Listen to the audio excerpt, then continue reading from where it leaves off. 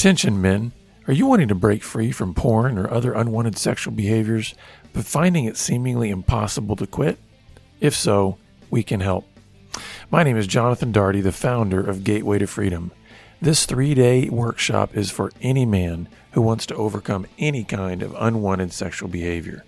So whether you're married, single, or divorced, this powerful and proven intensive weekend will help you uncover what is at the root of your struggle and discover the man God always created you to be. Space is limited, so call us today at 210-822-8201 to register. That's 210-822-8201, or visit bebroken.org/GTF.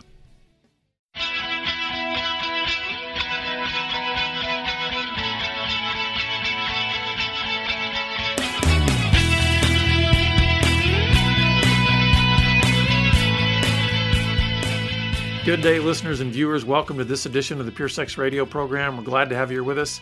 My name is Jonathan, and we actually have a friend back with us from the Pacific Northwest. We've got my friend and colleague, Nick Stumbo with Pure Desire. So, Nick, welcome to the program. Hey, it's great to be back, Jonathan. And as always, I love having these conversations with you, and it's a good day. Yeah, well, considering the conversation that we're going to be diving into today, I want to just get right to it because I feel like there's a lot to be addressed here. I feel like in some ways it can be kind of a lightning rod topic right now, but we're going to try to tackle the issue of sexual sin and church leaders. And so I would love for you to be able to just give us the lay of the land. What are we talking about here? What's been going on when we think about church leaders, pastors, and this issue of sexual sin? Can you share a little bit of what you're seeing, and especially the fact that some of our listeners may not know this if they haven't heard the previous broadcast that you were on with us? But hey, you're a pastor yourself, so you know the position. So speak into that a little bit. Yeah, I appreciate the question, Jonathan, and it's definitely a road that I have walked down. I was a pastor for 15 years in full-time ministry, and for 11 of those years was a senior pastor. And you know what I look at when I see this landscape is we are seeing men and women who enter into ministry who really feel a call by God to serve him full time with their lives. But one of the things I feel like we're missing is that it doesn't magically or somehow automatically mature these men and women into being sexually whole and healthy adults. That we're entering into ministry often in our early to mid 20s, and like the general population, there are things we deal with and struggle with, but the danger is that for men and women in ministry, there is little to no training, guidance, supervision that is ever offered specifically in the area of sexual wholeness and integrity. We make a lot of assumptions that, well, they're a pastor, they're called to ministry, they must be good in this area. And we maybe ask a few questions up front in a licensing interview or when we're ordaining someone. And most people, quite frankly, have learned how to answer those questions appropriately, so they get licensed and ordained, and it's a very minor part of the process that I found. But then these men and women are serving in ministry in positions where they feel like it's not safe to acknowledge their struggles, particularly in the area of their sexuality. It's so taboo in the church to begin with, or at least most churches. And if it's taboo in the church, it's even more so taboo for a leader to express, hey, I still have unresolved issues here that I need to deal with. And so rather than being open and honest, they continue to struggle alone. And it truly is a double bind for pastors and leaders because they feel like if I were to be honest about my sexual brokenness, if I were to ask for help from my elders or the people who are employing me, I would likely lose my job. But in not asking for help, I stay stuck, I battle alone. And as we know, isolation and secrecy is where struggles with pornography and lust and all kinds of sexual brokenness, it's where it thrives. And so it's truly a unique double bind. And we're seeing that, you know, as these major stories come out, whether it's about Carl Lentz with Hillsong or, you know, the late Ravi Zacharias and the very, very sad story that's coming out about his life. And we get kind of as I see it, we get the outcome of people's lives. We get the outcome of unaddressed sexual brokenness, and everyone reacts with, you know, shock and awe and how could this happen and what was wrong with them. And I think we make perhaps a fundamental error that just believes, well, they were a bad leader from the get-go and we're just hiding it. But I would ask the question, if we knew someone's story, if we knew what was going on early in their life with their sexual brokenness and struggles, could it be that these unaddressed problems over time grew to the point that they did become major problems? But what if, as leaders, they had the opportunity to address those issues early on in their life? And that's just, to quickly share, that's my story. I was in full-time pastoral ministry at 22, and I had an on-again, off-again struggle with pornography. And I felt like I was doing everything the church had taught me how to deal with integrity with that struggle. I jokingly tell people I was a serial confessor, because James chapter 5 says to confess your sins one to another and you will be healed. And in my story, I had this deep conviction that every time was the last time, because now I would confess it and I would mean it and I would be prayed for and feel that sense of release. And like, finally, I dealt with it deeply enough. I meant it bad enough that this time I'll be free, and often would be for several months, and yet only to have the behaviors return without, I didn't make any deep heart change when I was prayed for. I think confession was good, but I mistakenly saw confession as the goal rather than seeing confession as the starting point. And so I was dealing with this binge purge pornography issue for the first 10 years of my ministry. And it really wasn't until our denomination at a district level offered a pathway for pastors. And they said, there were parameters with it. It wasn't just a blank check like, hey, we'll help you and it doesn't matter what you've done. They said, as long as your behavior doesn't involve other people or anything illegal, if it's an issue with internet pornography and lust and stuff in the mind, we want to work with you to get healthy and free and to stay in ministry, because we don't believe this has to nullify or undermine your call. And with that pathway being presented, it was actually what introduced me to Pure Desire Ministries. My wife and I did a year of counseling together, entered into groups for the first time in our lives that were dealing, intensively with sexual brokenness and the betrayal trauma that my wife was experiencing. And with the support of my district supervisor and my elders over me, who they had been some of the people I had confessed to early in my pastoral days. I felt the elders needed to know. And they had been gracious and forgiving, but also, concerned to say this needs to stop in your life. It's not appropriate. And I knew that. And so that fear of my continued struggle, when they were willing to support me through a recovery process, it was a game changer, because it changed our marriage and it changed my behavior, and ultimately became something we were able to share with the church, because there was an environment where I could finally face it. And my only regret as I look back is that it took 10 years, that it took 10 years of that double bind in my life, where I felt the fear of, boy, if I admit I'm struggling, I might be fired, but fighting it alone, I'm continuing to lose. I wish that opportunity had been there in my first year. And I just wonder what kind of growth could have resulted from dealing with it earlier in my life. So that's kind of a long, winding answer to your question about the landscape we see and how it relates to my life. But I think because of that, because of my story and what we do now at Pure Desire in working with hundreds of leaders and pastors every year, that hope is possible, that freedom is possible. And yes, if it gets to the point that a pastor crosses certain lines with other people or into illegal things, it does necessitate that they be removed from a role. I mean, that's the harsh reality of consequences and having to face the music.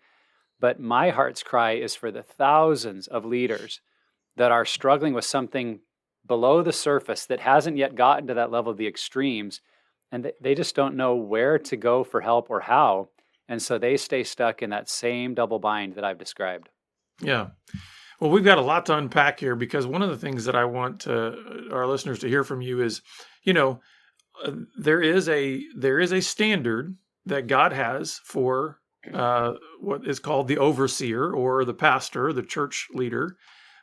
We get that in, 1 Timothy 3 is one place where we're told, hey, there's this above reproach mantle, right, that is placed on the person who's going to be in leadership.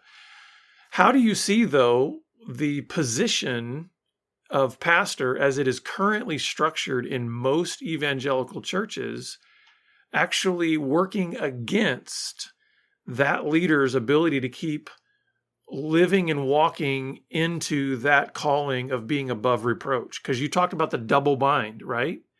Can you talk about maybe some fallacies of how that position is structured organizationally now, to where it's almost as if this person's ongoing sanctification is tied to their paycheck and whether or not they have a Yeah. job. Can you talk a little bit about that? Yeah, I think in a lot of ways, what we have done in the evangelical church is we have postured the leaders and pastors really in a performance-based role that they need to perform well, not only in their skills and abilities like preaching and leading, but also in their personal life, to have this just above reproach character and family life, and just all the things need to be dialed in. And I agree that there do need to be some standards of what's going on in a person's life, but I think at the same time, we fail to take seriously that pastors at the end of the day are also human beings who are men and women being shaped into the image of God in an ongoing process. And that call to ministry doesn't make all of those problems go away. And so there are certainly topics that it seems safe for a pastor to maybe ask for help with if they're maybe a workaholic or they're battling some kind of emotional thing. I find there's more openness now for a pastor to say, I'm burnt out and I need some retreat or refreshment. We support that. But because of that kind of standard we've created that just says, well, a pastor should be above reproach sexually, and I don't know that the standard is wrong. I just think that the way that we help men and women going into ministry is flawed because, as I said earlier, we assume they have that part of their life dialed in. Otherwise, don't even apply. Mm-hmm. When the truth is, because we're all sexual beings, made in the image of God to be a sexual being, but born into a broken and sinful world, fallenness has impacted our sexuality to one degree or another. And I find, in my story, I went to 8 years of Bible college and seminary education. And in those 8 years, I can remember 1 hour of class, not a whole credit hour, just 1 hour of class spent on the personal sexuality of myself as the leader. And so we're asking leaders to adhere to a standard, but not providing any direction, guidance, or training to help them live out what we're asking them to do. So I might liken it to if we were hiring someone to be a preaching pastor, but we didn't ever give them any guidance, instruction about how to preach. And so we just expected day one that they're going to be this amazing preacher. Even with men and women that have been trained to preach, we expect there's going to be a learning curve. It's going to take them some time to understand kind of their approach and their style and their voice. Well, what if there's some truth to that with our sexuality? That to acknowledge, I have issues with lust. I have issues where I've gotten stuck in patterns in my past that aren't totally dealt with. What if there was the freedom for a leader to address that, and in the same manner for churches to approach it to say, that's fantastic. We're here to be a helping, healing place where you also, even as the leader, can grow. And that doesn't mean that the leader should be growing like through their preaching of being honest in the pulpit about that week's struggles. But it does mean there should be a place within the church structure or leadership system that says, here is how we help, here's where we provide training, because we don't expect pastors to be perfect in their sexuality any more than we would expect a pastor to be perfect in all the other areas of their life.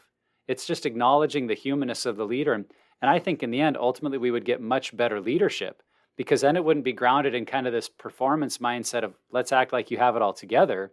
Instead, it could really be rooted in God's call on their life, because God's call and anointing on their life was there even though God knew the struggles and issues and things they were dealing with. And so if we could say, we want to help you live out the truth of God's call on your life, and part of that will be your own personal journey of sanctification, I think we would release leaders from some of this performance mode that they have to always be in, and let them be real people that could then lead out of their humility and their vulnerability, rather than trying to act like they have it all together, even at times they don't. So I want us to try to address three entities within the church that are interconnected on this issue. And I'd love us to address it from the standpoint of what would you do in order to set this up for success? And then the other is, how would you respond to when a leader has either been struggling or he's fallen into, crossing certain lines? And the three entities are this. We've got the pastor. We've got whatever the church leadership structure is, an elder board, a session, something like that. And then we have the congregation, the members of the church body. Let's take that first scenario of let's say you kind of have a blank slate and you say, we want to form a local church and we want to do this well, and we want to invite a pastor into the calling that God has put on his life, how would you envision or even counsel those three entities of the pastor, the church leadership, and the congregation to work together in that for the ultimate success, not only of the leader, but also that local church in this area of dealing with sexual sin? Yeah, that's a great question. In some ways, the easiest place to start is with the congregation, with the people, because I have found both in my story and in so many churches I've talked to, the people in the pew, if we could put it that way, they don't expect near the level of perfection that pastors think they do. I mean, they know their own brokenness, they know their own struggle. And what I find often or over is when a pastor can start to admit to his own struggles, actually the people that are in the congregation can take a deep breath and go, oh, okay, good.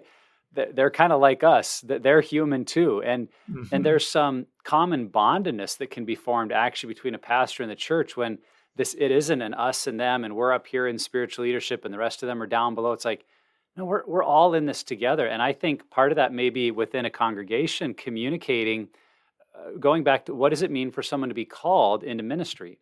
That we're not having someone be the pastor because they're the most spiritual gifted person in the room in all areas. And I think that's sometimes our flawed perception of the pastor, that they are the most spiritual one among us, and so we anointed them pastor. I mean, I look back at my years in the church, and I fully believe many of, if not all, my elders were far more spiritually mature than I was. But they would be the first to say they didn't have the call or the gifting to be the pastor. And there was something freeing about when I let go of the idea that I had to be the most spiritual person in the room in order to be the pastor, but I could stand on the idea that God had called me to this. He'd led me to it. And then to work with those that were spiritually mature. And I think if a congregation was kind of trained in that and taught that we're not going to put our pastor up on this pedestal to be somehow superhuman. We are expecting them to pursue their call and to pursue integrity and holiness, but we're believing they're human just like the rest of us. And like I said, I think most congregations really welcome that. It's like, yes, we're in this together. I think if I were to set up the church leadership, it's really, we have a lot of the right pieces in place in terms of how we license someone or do interviews. We ask good questions. But what I find so often is we don't actually have a plan or a process in place when someone says, yes, I've struggled with pornography. So my recommendation would be keep asking those questions. Ask a question like, in any time in the last year, have you struggled with pornography, viewed pornography, or acted out through masturbation? And if someone marks yes, to be clear to say that's not like a yes, we hire you, no, we fire you. Right. We just want to discover what's going on. And if you mark yes, then we have a plan of some discipleship-based steps we would like you to take to keep working through your integrity. And what that could create then is from the get-go, at licensing or hiring, a pastor could feel like, oh, my leaders have my back. They actually want to see my integrity and holiness, and they're not just sitting back waiting for me to mess up and then I'll be fired. So I think it would change the whole paradigm of how most or many pastors feel about kind of that tension in their leadership. And then for the pastor themselves, I think obviously I encourage being trained. I encourage that we go to Bible college and seminary. Those aren't bad things at all. But I think we need to take personal responsibility to say, just like I'm being trained in the Word of God, just like I'm being trained in leadership skill, I need to be trained in healthy sexuality in my own life. And that means dealing with past choices. That means dealing with my patterns and taking responsibility to say, I'm not just going to hope this gets better and goes away because I go into ministry, but I'm going to take the steps necessary. And if that includes counseling, being in a group, then I'm going to do it because I want that for myself. And I think if all three of those entities kind of rallied around that idea, it could shift the way leaders feel about dealing with their brokenness. And then, Lord willing, we wouldn't have to wait when a decade or 2 decades down the road, the affair comes out, or the abusive situation comes out, or the other issues that we're seeing in the news. It's like, let's not wait for that. Let's not deal with the fruits of people's brokenness anymore. Let's help them deal with the roots. Let's help them early on. And if we can create that healthy pathway, to me, here's the exciting thing. Like, if a church created that pathway with their lead pastor or their first pastor, then when they hire the next pastor or an associate pastor, guess what's happened?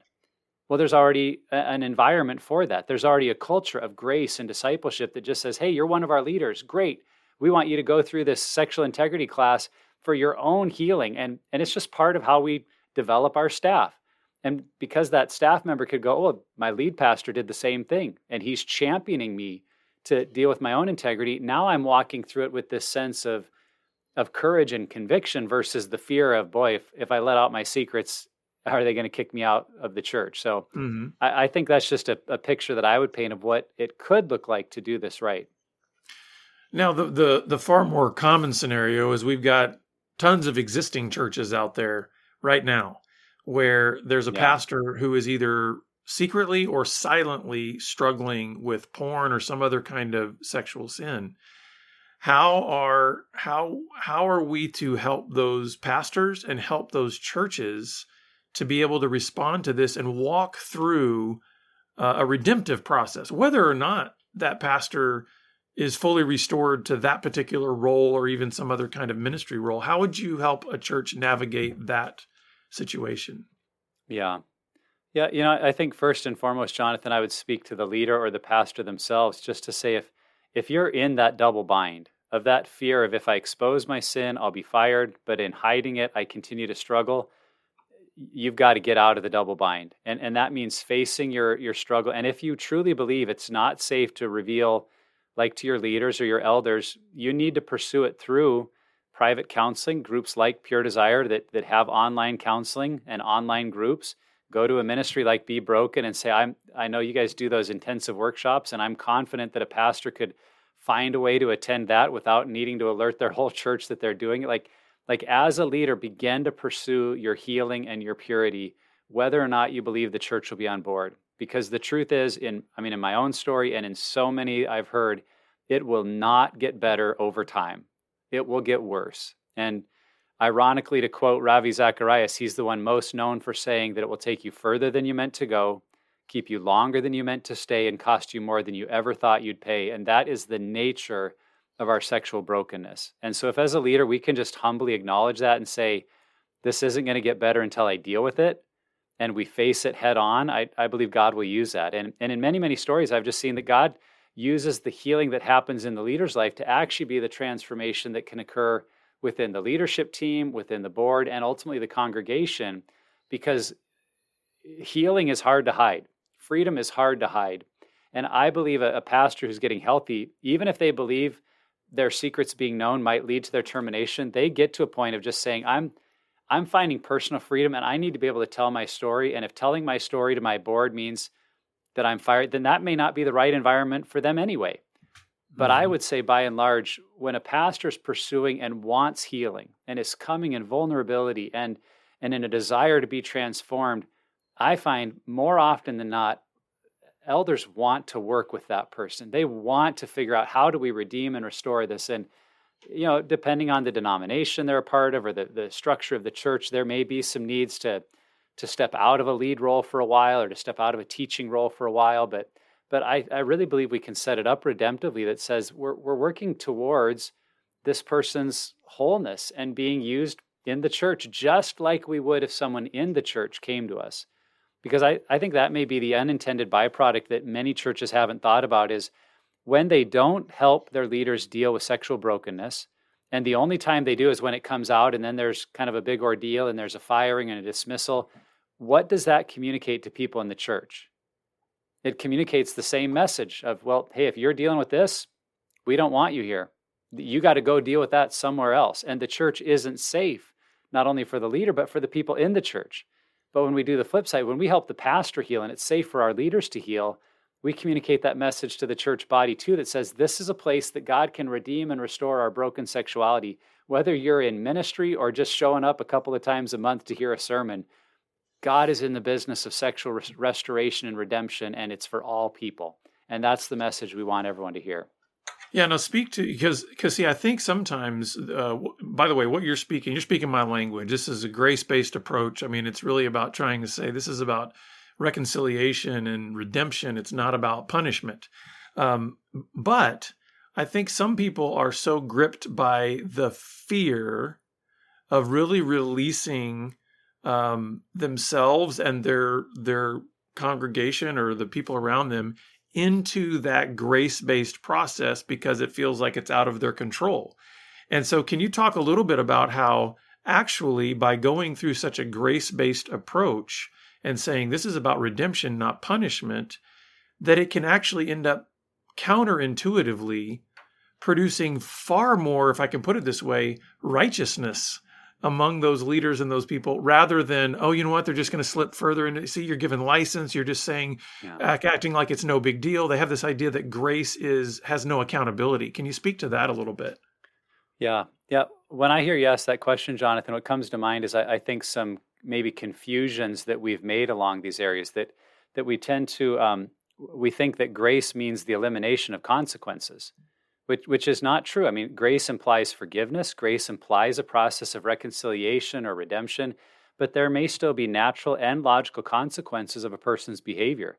And so if a pastor in their brokenness has betrayed people's trust, there are consequences of needing to rebuild trust. And that may require stepping out of a role, or that may require having some responsibilities temporarily pulled away.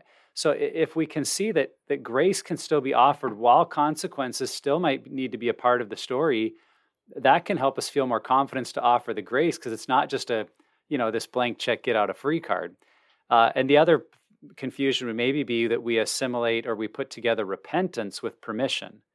It's like, well, as long as they're repentant, then we're like, well, whatever, just do what you want. And that's not what we're saying at all, that repentance is grounded in a recognition that something that's happened is wrong and needs to change.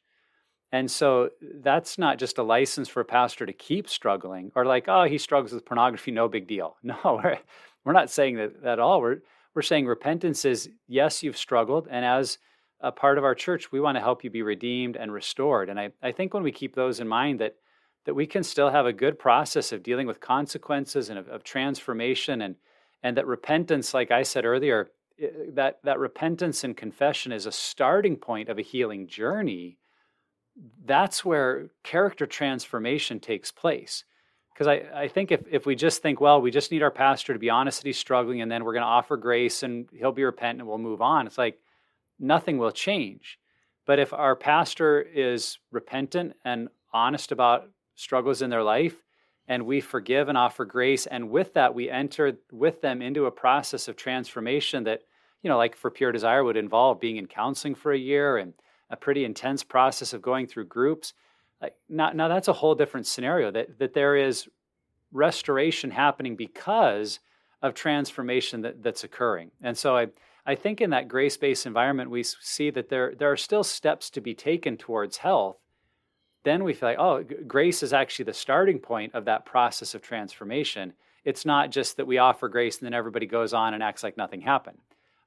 So in a sense, and I've tried to help people see it, that it's actually making a bigger deal of sin, because we see that the sin is so grievous and potentially so destructive that we are willing to invest whatever it takes into our leaders to help them get healthy and free, because we recognize the potential consequences or damage that could come if this pattern of sin isn't corrected in their life. And so when we elevate grace and when we elevate a real process of transformation, I think at the same time, we actually elevate what we mean by sin, that we recognize the potential destructive consequences or nature of sin, and then we're willing to do whatever we can to help a person overcome that, whether they're, again, the pastor or someone in our church.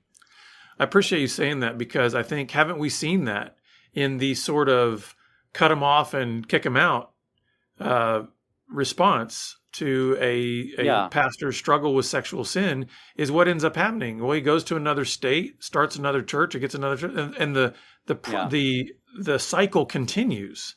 So I think by what you're saying is trying to bring a redemptive plan into that local church. You're saying we don't want to see this cycle repeated anywhere else. So we'd rather deal with it here and try to help here rather than seeing it replicate somewhere else. Yeah. And when we kick them out and send them away, what we're basically saying is, go fix this by yourself. We don't want to hear about it or know about it. And again, it's perpetuating that message that says the church isn't a safe place to deal with sexual brokenness. And that, unfortunately, is a message that even people in our church are getting, that says, go see a counselor about this. We don't deal with that here. There's not grace for anyone in that situation. And so as you and I would both acknowledge, there are lines that get crossed where someone cannot stay in their role. But even then, I would wonder, what would it look like for a church, even as they're removing a pastor, to say, we can't allow you to continue serving, but because of our love for you as a person, we're going to actually walk with you and even offer some of our resources to help you on a plan of recovery, because we're more concerned about your personal holiness and wholeness before God than we are whether or not you're employed at our church. And man, to me, that would be love, even in those extreme situations, to walk with someone's restoration, even if you've had to remove them from their job. Now, as we are running out of time here, what can you say to the, as you put it earlier, the pew sitter? You know, the average person that's going to their church, they may be listening to this and going, okay, listen, I'm not an elder at my church. I'm not in a leadership position, but I'm being stirred by what you're saying. How do I encourage my pastor? I don't want this to be the case in my own church. What would you say to encourage that person as they are trying to respond to what you're saying here today? Yeah. I think one thing we can all do is just look at, do I unintentionally kind of buy into a pastor on a pedestal idea that I like the idea that my pastor is really close to God, even if I'm not? And are we inadvertently treating them in a way that we want them to be that because it makes us feel better about ourselves? Because if we can recognize some of that within us, we can repent to that person and just say, Lord, help me to remember that my pastor is just another human being, and I'm thankful you've called them to lead, but I pray that you would not help me to perpetuate an environment where they have to perform to be my pastor. So I think there's an individual heart issue there that we can start with that just says, help me to love them as a person first and not kind of glorify them into some supernatural role that is only meant for Jesus. And then I think outwardly in our actions and behaviors, to the degree that we have relationship with a pastor or a staff member, to find ways to communicate, you don't have to impress me to be my pastor. You don't have to be perfect. I appreciate your humanness, because as you allow God to deal with brokenness in your life, I'm actually encouraged to do the same in mine. And I think we can actually give permission to our leaders and pastors to be real, even if we're not in leadership. And we can be a part of creating that environment of grace and humility. So, I mean, maybe the last thing we can do is if we're also living in vulnerability, if we're facing the issues in our life, then we're going to be contributing to a church culture that could be doing that for everyone. So if the pastor's not sharing any of their weakness, but neither are we, I don't think we can really complain if at the end of the day something comes out that none of us knew about. If none of us are entering into that, we're just perpetuating that culture of hiddenness and performance. So those are a couple of things I think we could do, and I think it would shift over time. It would shift the culture of an entire church. Well, Nick, where can our listeners go to get more help on this particular topic of dealing with church leaders struggling with sexual sin? What do you guys have at Pure Desire? Yeah, if they go to puredesire.org, we have a counseling page, and right through that counseling page, someone could request a consultation, and that could be a pastor that just confidentially wants to find out if the counseling would be right for them, or it could be for a church leader that wants to find out, hey, how could we support our pastor to get this help? And then we also have online groups, which we have found has been a great place for leaders to engage in their healing and recovery. We've had a number of groups start that are for pastors only, so that the process they walk through, they're walking through with other pastors. And yeah, all that's at puredesire.org. And the last thing I'd recommend, I wrote my story of being a pastor and walking through this in my book, Setting Us Free, an unexpected journey of grace. And that book, Setting Us Free, is also on our store that's there at puredesire.org, or it's on Amazon as well. So if they want to hear more of my personal story, that's where they could find that. Yeah. Well, Nick, thank you so much for being open with your story and really being willing to kind of build that bridge for other pastors who are feeling like they're just trapped in that double bind. And I'm always glad to connect with you, and thanks for sharing with our listeners today. Yeah. Thank you, Jonathan. It's a topic I love to share about, and I pray that the God uses us to bring culture transformation into our churches. Mm-hmm. Well, listeners, we're going to put all that information in the show notes, but please go check out puredesire.org and Nick's book and the counseling services they provide. But we're always glad that you're with us, and we look forward to seeing you back here again next time on the Pure Sex Radio program. Take care. Pure Sex Radio is paid for by Be Broken Ministries. Visit us online at puresexradio.com.